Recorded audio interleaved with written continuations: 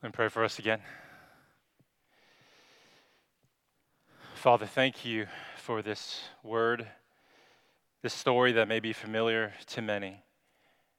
And I pray now for you to give us fresh eyes to see it in a new light, to understand it, and to, most of all, apply it, to have your words speak deeply to us, to bring us conviction or comfort, whatever it is that you will, for our good and for your glory.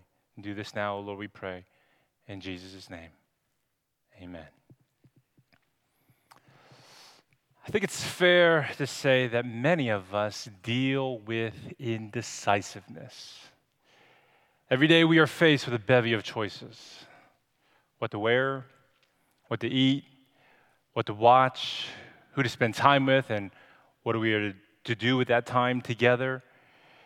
Many of us have trouble deciding these decisions, wavering back and forth, sometimes just paralyzed by indecision. And those are the easy choices. Those are the ones with very little consequence. We're not even talking about those big decisions in life, about what school to apply to, what degree you're going to pursue, what job to take, who to date, whether or not the two of you should get married. And then, of course, there are those difficult decisions that you have to make on behalf of others. What school should you send your kids to? Especially during this time when school's about to start back up and we know that the pandemic is still raging on. Should we homeschool? Or for some of you, you have to figure out, what should we do with our aging parents who need more care than you or your siblings are able to provide? I'm not surprised if you're dealing with indecisiveness in the face of these kinds of decisions. There are many competing choices, many different opinions pulling you one way or another. And so, friends, I think it benefits us to ask ourselves, why do we have a hard time deciding? What's behind our indecisiveness? And I think it's probably multifaceted. There are many reasons why we hesitate to decide, but probably chief among them would be fear. Fear of making a decision that we're going to later regret. Fear of choosing the lesser of options. Fear of missing out on the benefits of the option that we didn't choose. And so we tend to rationalize this tendency to push off a decision, to delay making a choice. And of course, this indecisiveness will eventually creep into our spiritual lives and affect the choices that we have to make about spiritual realities that carry a great larger consequence, an eternal consequence. I know some of you here in this room are still seeking the faith, still asking the big questions, still not ready to decide if you are going to believe God, if you are going to follow God or not. You do see good reasons to believe in God, which is why you're even here in church, but you don't feel ready. And so you've been pushing off that decision. Now, there are also those of you here who have grown up in church, or perhaps you're a kid right now growing up in church. You believe in God, that's not the issue here. But if you're honest, you have to admit that God really isn't a top priority in your life. Your attention and your allegiance are drawn away all the time by lesser gods, by either your academics or your work, by a relationship, by your family, by just entertainment and games, drawn away all the time. You're wavering in your commitment to the Lord God. The same question that Elijah posed to the Israelites, I think, could really be asked of us today. How long will you go limping between two different opinions? How much longer will you continue hesitating, pushing off a decision? When will you decide if you are going to believe in God or not? When are you going to decide whether you are going to give your life wholly over to the Lord? How long are you going to waver with your attention and your allegiance between God and lesser gods? Friends, I hope the answer is that today is the day.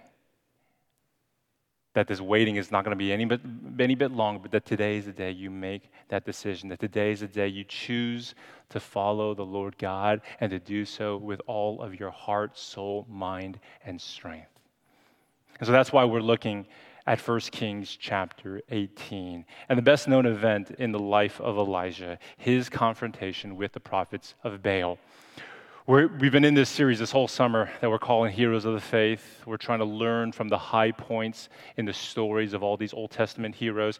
And I think Elijah has a lot to teach us today, those of us especially who are vacillating between different loves and allegiances, limping, as he says, between two different opinions. My prayer is that today is going to be the day something changes. It's the day that you decide what you're going to do with the rest of your life. I divided this message into 3 sections based on 3 things I see Elijah doing in our passage. If you want to follow along with my outline, you can find it in your bulletin. 3 things that we see Elijah doing. First, we see him challenging our indecisiveness. Second, we see him confronting our idols. And third, we see Elijah calling on the incomparable God. So let's begin with Elijah challenging our indecisiveness, our limping between 2 different opinions. But before we dive right on into this story, let's consider the context of this confrontation between the prophet of Yahweh and the many prophets of Baal. The event that's found in our story happened 800 to 900 years before Christ. And this is all occurring in the northern kingdom during the time when the nation of Israel was divided into 2. And the king of the north was a man named Ahab, who was a wicked king. And his queen was named Jezebel, and she was even more wicked than him. Together, they were on a campaign to make Israel religiously pluralistic.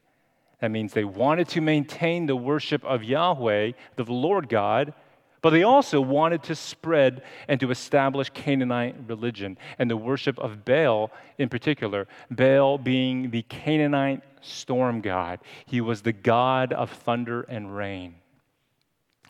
So in response to what Ahab and Jezebel are trying to do within the land, Yahweh sends Elijah to Ahab to say to him, and this is early on in chapter 17, that the Lord is shutting up the sky. He's gonna send a drought upon the land, and there won't be a drop of dew, there won't be a drop of rain until I say so.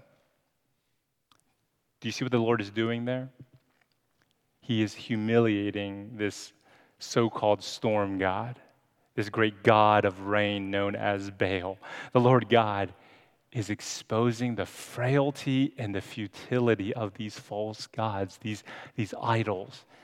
And everything comes to a head in chapter 18.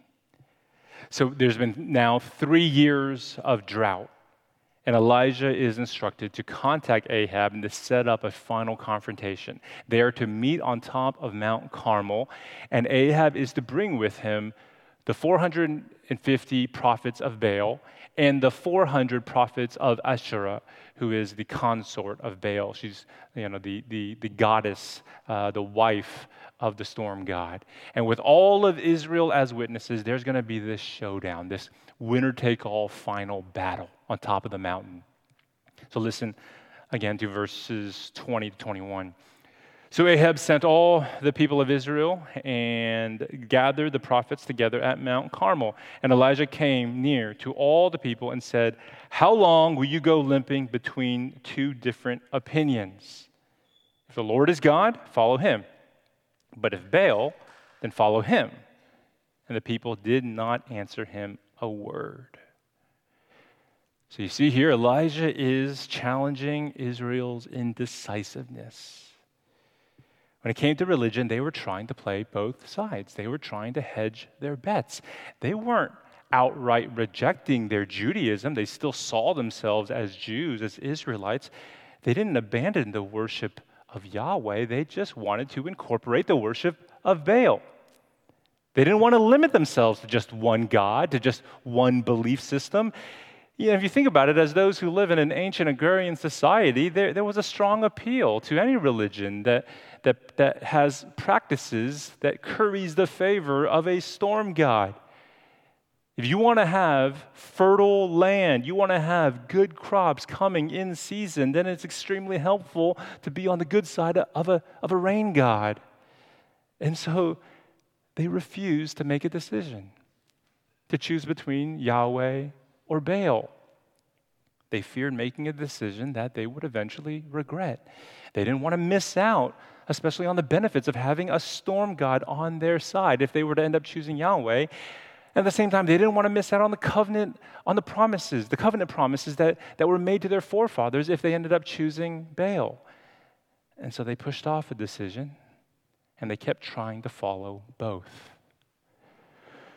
Well, Elijah considers that a weak excuse. You think you have a solid system down where you sacrifice to Yahweh every Sabbath, but then you start off your work week with a sacrifice to Baal, praying for rain? You think you figured out a firm and solid solution, but really you're just limp. You're limping. You're hobbling back and forth. You don't have a solid footing in either religion. You are hobbling back and forth between two different belief systems. You have to choose one. Either follow Yahweh or follow Baal. But the people respond with silence. It says there, look at the end of verse 21. And the people did not answer him a word. That's because they were probably thinking, as some of you may be thinking, why do I have to choose? Well, why can't I just believe a little bit of both? I think that was probably what the average person in Elijah's day would have said. They would have said, I appreciate this about Yahweh worship, but also I appreciate that about Baal worship. Why are you making me choose sides? That's just like how we think nowadays, isn't it? In our day, the average person doesn't want to have to choose between religions. They're going to say, I'm open to all of them. I'm not so closed-minded as to think that one religion is better than the rest. They're all good. They all have something to offer. Why do we have to choose? But Elijah says, that's actually the worst position for you to be in. You don't have a solid footing on either side. You're limping. You are about to fall, and it's not going to be pretty. This is not a stable position to be in. Delaying, pushing back a decision, trying to just play both sides. It's a weak and frail and dangerous position to be in. For those of you who have yet to make a decision about the God of the Bible, I hope that you are beginning to see just how precarious of a position you are in. I know you prefer not to take sides. You want to remain neutral. But really, there is no position of neutrality when it comes to God. If you're dabbling here and there with religion, not identifying with one or the other, friend, you have actually rejected all of them. And you have formed your own religion where you yourself are the creator, where you are the judge over good and evil. You are the final authority and arbiter of truth. In actuality, friend, you already have made a choice. You already have taken a side. You're on your own side in opposition to the God of the Bible. And friend, if you don't come to a decision now, then one day a decision will be made for you. There will come a day when the decision will be made at the judgment seat of God, and you will not like the outcome. Don't assume that judgment is only going to befall on those who are stridently anti-God. Don't think that judgment only is coming for the aggressive atheist or for the brazen blasphemer. There will be plenty of pleasant, open-minded, tolerant individuals who will face judgment on that day because they refused to choose. They limped all their life between two opinions. It's a tragedy.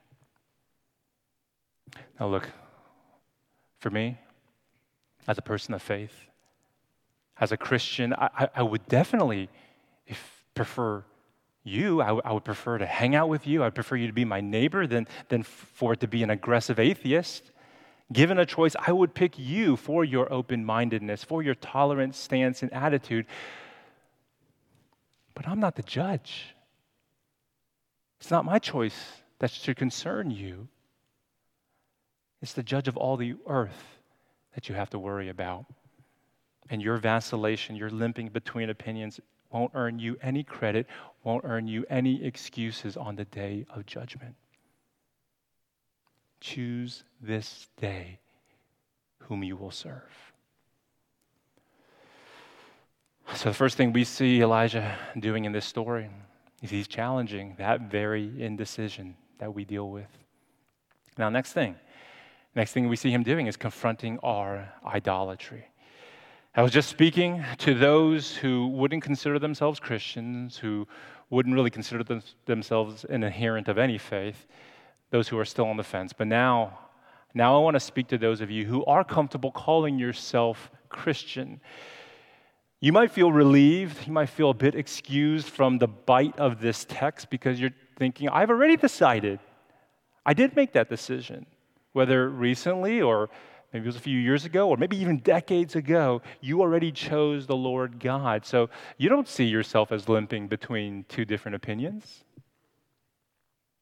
But don't brush aside this passage too quickly.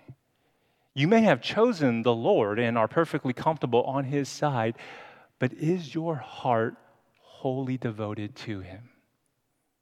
That's the question you need to ask yourself.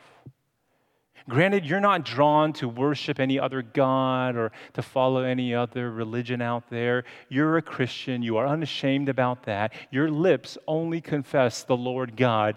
But is it possible that your heart is still vacillating and limping between Jesus and lesser gods? If so, the Bible would call that idolatry. And that's what Elijah is confronting. He is confronting our idolatry. Let me show you what I mean by continuing on in our story. Starting in verse 22. In verse 22, Elijah lays out the rules of this contest, and he purposely stacks the odds against himself. He gives the prophets of Baal every single advantage. He says, let's take 2 bulls, and you get to choose which one is yours. And then I'm going to let you go first to build an altar, sacrifice the bull, lay it on the wood, but don't set it on fire yet. Instead, call on the name of your God to bring the fire, and then I'm going to do the exact same thing with my bull. In verse 24, and the God who answers by fire, He is God. Now, Elijah might have been referring to perhaps a lightning bolt, assuming a lightning bolt was going to strike. He's basically saying, let's see who's the real God of the storm. Let's figure this out once and for all. So in verse 26, the prophets of Baal take their bull, they lay it out on the altar, and they wait. And it says, in verse 26, they called on the name of Baal from morning until noon, saying, "O Baal, answer us." But there was no voice, and no one answered, and they limped around the altar that they had made. Well, at noon, we're told that Elijah begins mocking them. Speak up. Cry out a little bit louder. Maybe Baal is deep in thought. Maybe he's relieving himself. Yes, that's ancient potty humor. Maybe he's on a journey. Maybe he's asleep. Maybe you need to wake him up. Now, that mention of Baal being asleep or being on a journey is actually quite significant because according to Canaanite mythology, once a year, and this would be during dry season, this is how they understood and explained dry season, Baal would succumb to death. The god of death in their religion was Mot. So Baal would succumb to Mot and then would travel in the underworld before reappearing again at the start of rainy season. And that was the cycle. And that was their understanding of what would happen to Baal every year. And so Elijah is not just teasing them, he is exposing the impotence of their rain god. He is reminding them that even Baal has to succumb to death, to the god of death every single year. Maybe he's on that journey in the underworld. That's why he can't hear you right now. So what do the prophets of Baal do? Well, in verse 28, it says, they cried aloud and they cut themselves after their custom with swords and lances until the blood gushed out upon them. Wow, that is intense. Man, that's a strange ancient custom. No one would do that today, right? I mean, no one today would hurt themselves in a futile attempt to satisfy unappeasable idols, right? Well, I don't know. Now, what's interesting is that this term Baal is actually a generic term for any god. Depending on the context, Baal could also be a word that's translated as master. So Baal is properly understood as a spiritual master, something or someone that has power or control or authority over you. And since it's a generic term, that means anything can have power or control or authority over you, and that thing would be Baal. So do you see what this means? It means that everyone has a Baal in their life. There is something in your life that you are making sacrifices to. There is something that you would be willing to shed blood for, to obtain, or to retain, to get or to keep. You might call it a successful career. You might call it academic success. The ancients simply called it Baal. You might call it romance, marriage, kids, family, but they would have just said, that's Baal. So maybe your Baal is money or power, beauty or youth. If it has a power or control over you, a spiritual authority that you look to, that you depend upon for meaning and significance in life, then whatever it is, it's turned into a Baal for you. And so I realized that for modern people like us, it sounds strange to be told that you're involved in something so primitive as Baal worship, but that's basically what the Bible is saying. That everyone worships something. So the question is not, do you worship a Baal? Do you worship a master? The question is, what kind of Baal, what kind of master are you worshiping?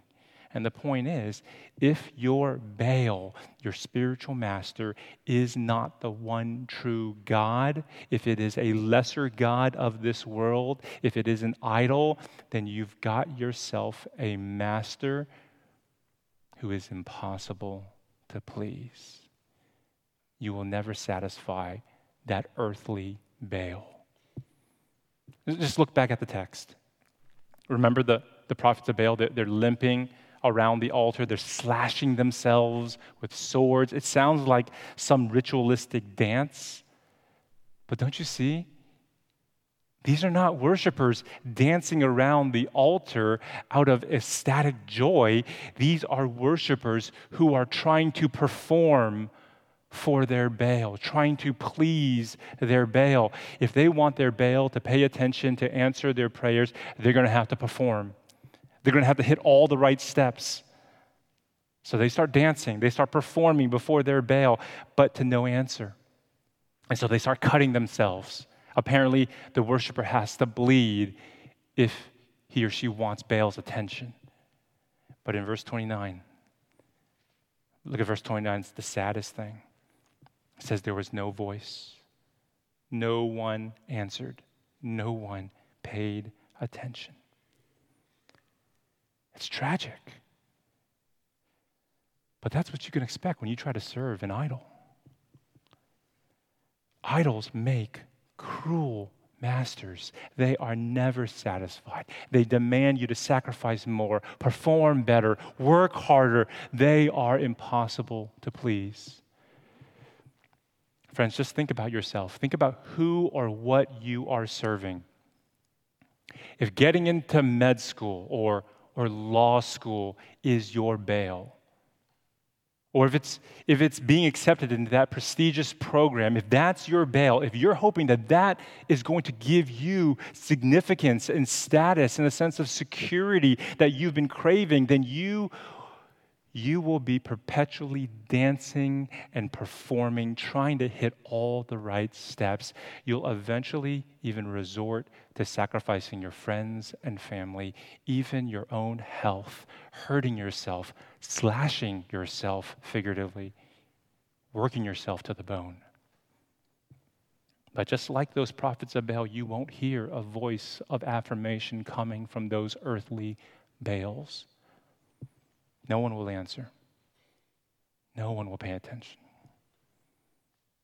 If chasing that dream job has become your Baal, if career advancement, if career recognition has become your obsession, if you're expecting your job to give you a reason to get out of bed every morning, to provide you that meaning and purpose and significance in your life, then I hope you realize you are expecting your job to be Baal, to play God.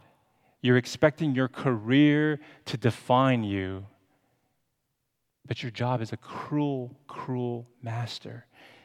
It'll call you to sacrifice your health, maybe even your marriage, your family, in order to meet all of its insatiable demands. No matter how many goals you achieve in the workplace, you'll always be asking yourself, what's next? What's next? There's always going to be another promotion for you to go after, another rung of the ladder for you to climb. And finally, when you think you've made it on top, you'll realize there's another ladder, even taller this time, that I have to climb. Your career makes for a pitiful God because it will always leave you dissatisfied. Now, I know for some of you, maybe your career or your academic pursuits hasn't risen to a godlike status for you, but maybe for you, it's relationships. Your life is centered around human relationships. That person you're dating, the spouse you're married to, the children that you have, you don't just care for them, you don't just love them, you need them. You need them. And their approval, you need their affirmation, you need their love, or otherwise you feel angry, you feel jealous, you feel empty, you feel worthless if they don't give you what you need. And that's how you know when a loved one has become for you a Baal. Not only are you setting yourself up for disappointment and frustration within that relationship, if you think about it, you're actually being very unfair and cruel to that person. You're forcing that person to carry the weight of godhood. You're expecting them to give you what only God can provide. Doing that is going to simply crush the person that you care about. And you could very well lose that relationship. Fellow human beings were never meant to be your Baal. You know, last week when we looked at David and Goliath, we talked about how easy it is to misidentify yourself in the story, to assume that you're the David courageously facing down the giants in your own life, when in reality, you're actually one of the scared Israelites whose only hope is that a champion is going to be willing to fight for you. Well, friends, in the same way, let's be careful as we're reading this one, not to quickly assume that we're Elijah in this story, that we're the ones God is going to use to confront all those idolaters in the world. No, my friends, when we read this story, we are either one of the 450 prophets of Baal who are outright rejecting the God of the Bible, or we are one of the Israelites who's just weakly limping between our devotion to the Lord God and our personal Baals. That's where we find ourselves in this story.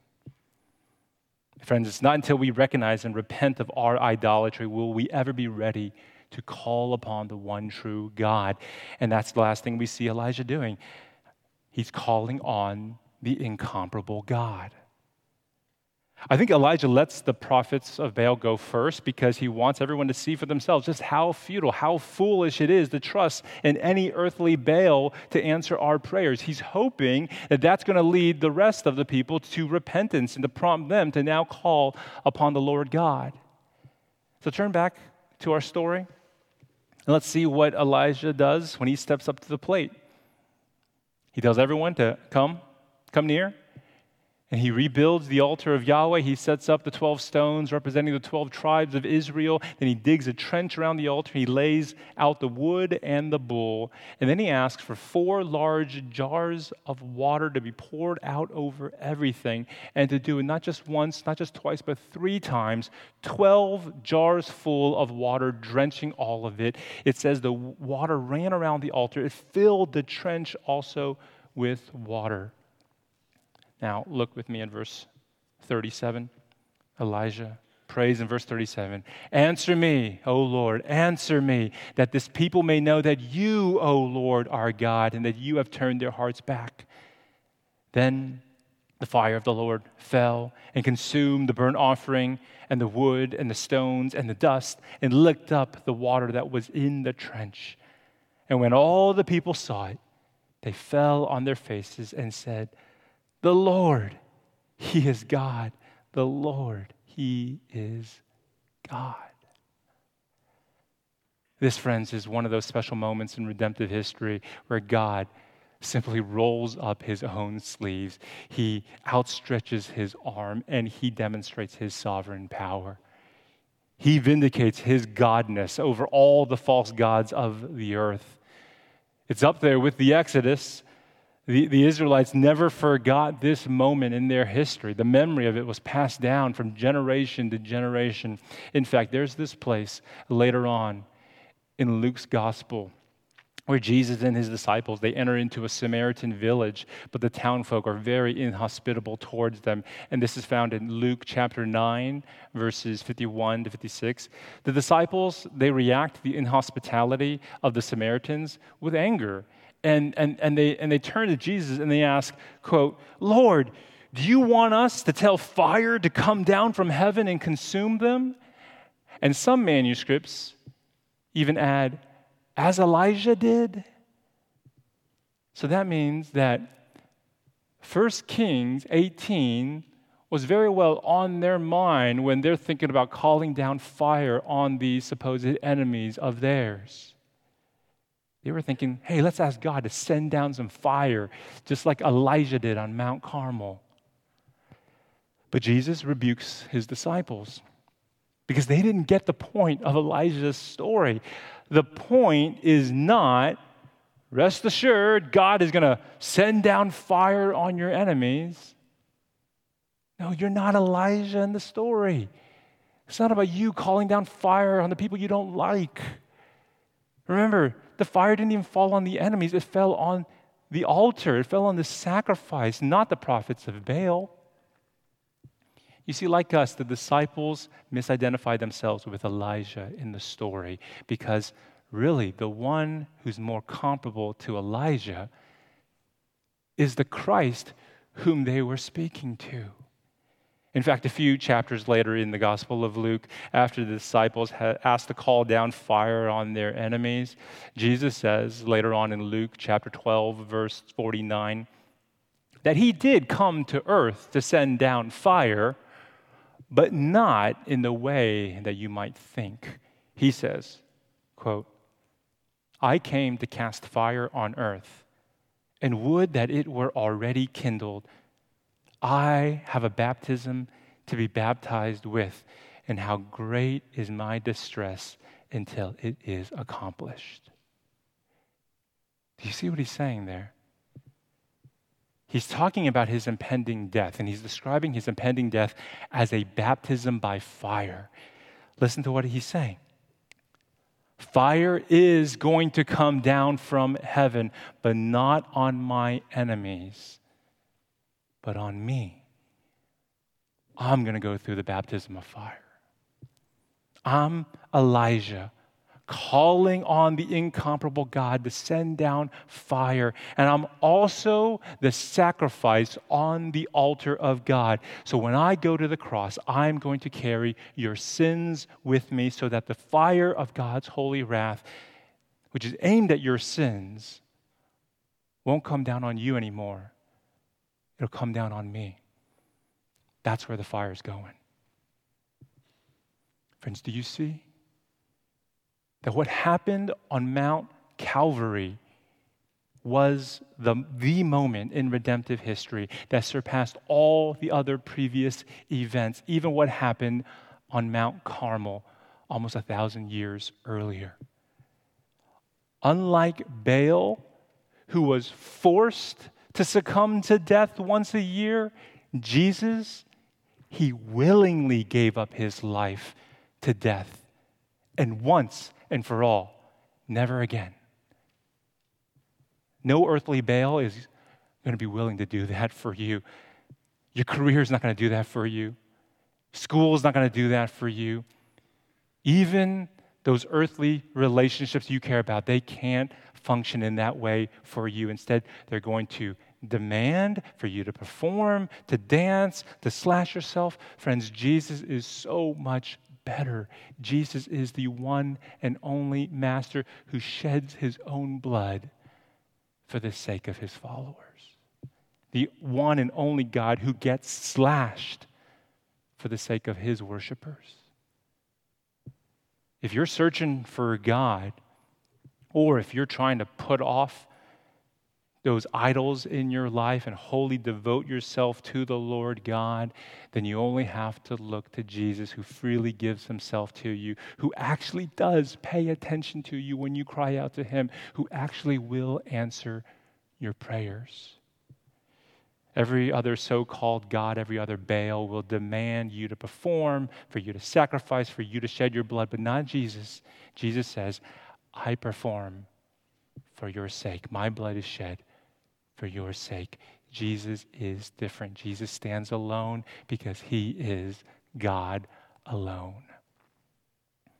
Friends, if any of you have been vacillating, limping back and forth between two opinions, between either believing in Jesus or not, or between giving your heart wholly to him or not, this is the time to decide.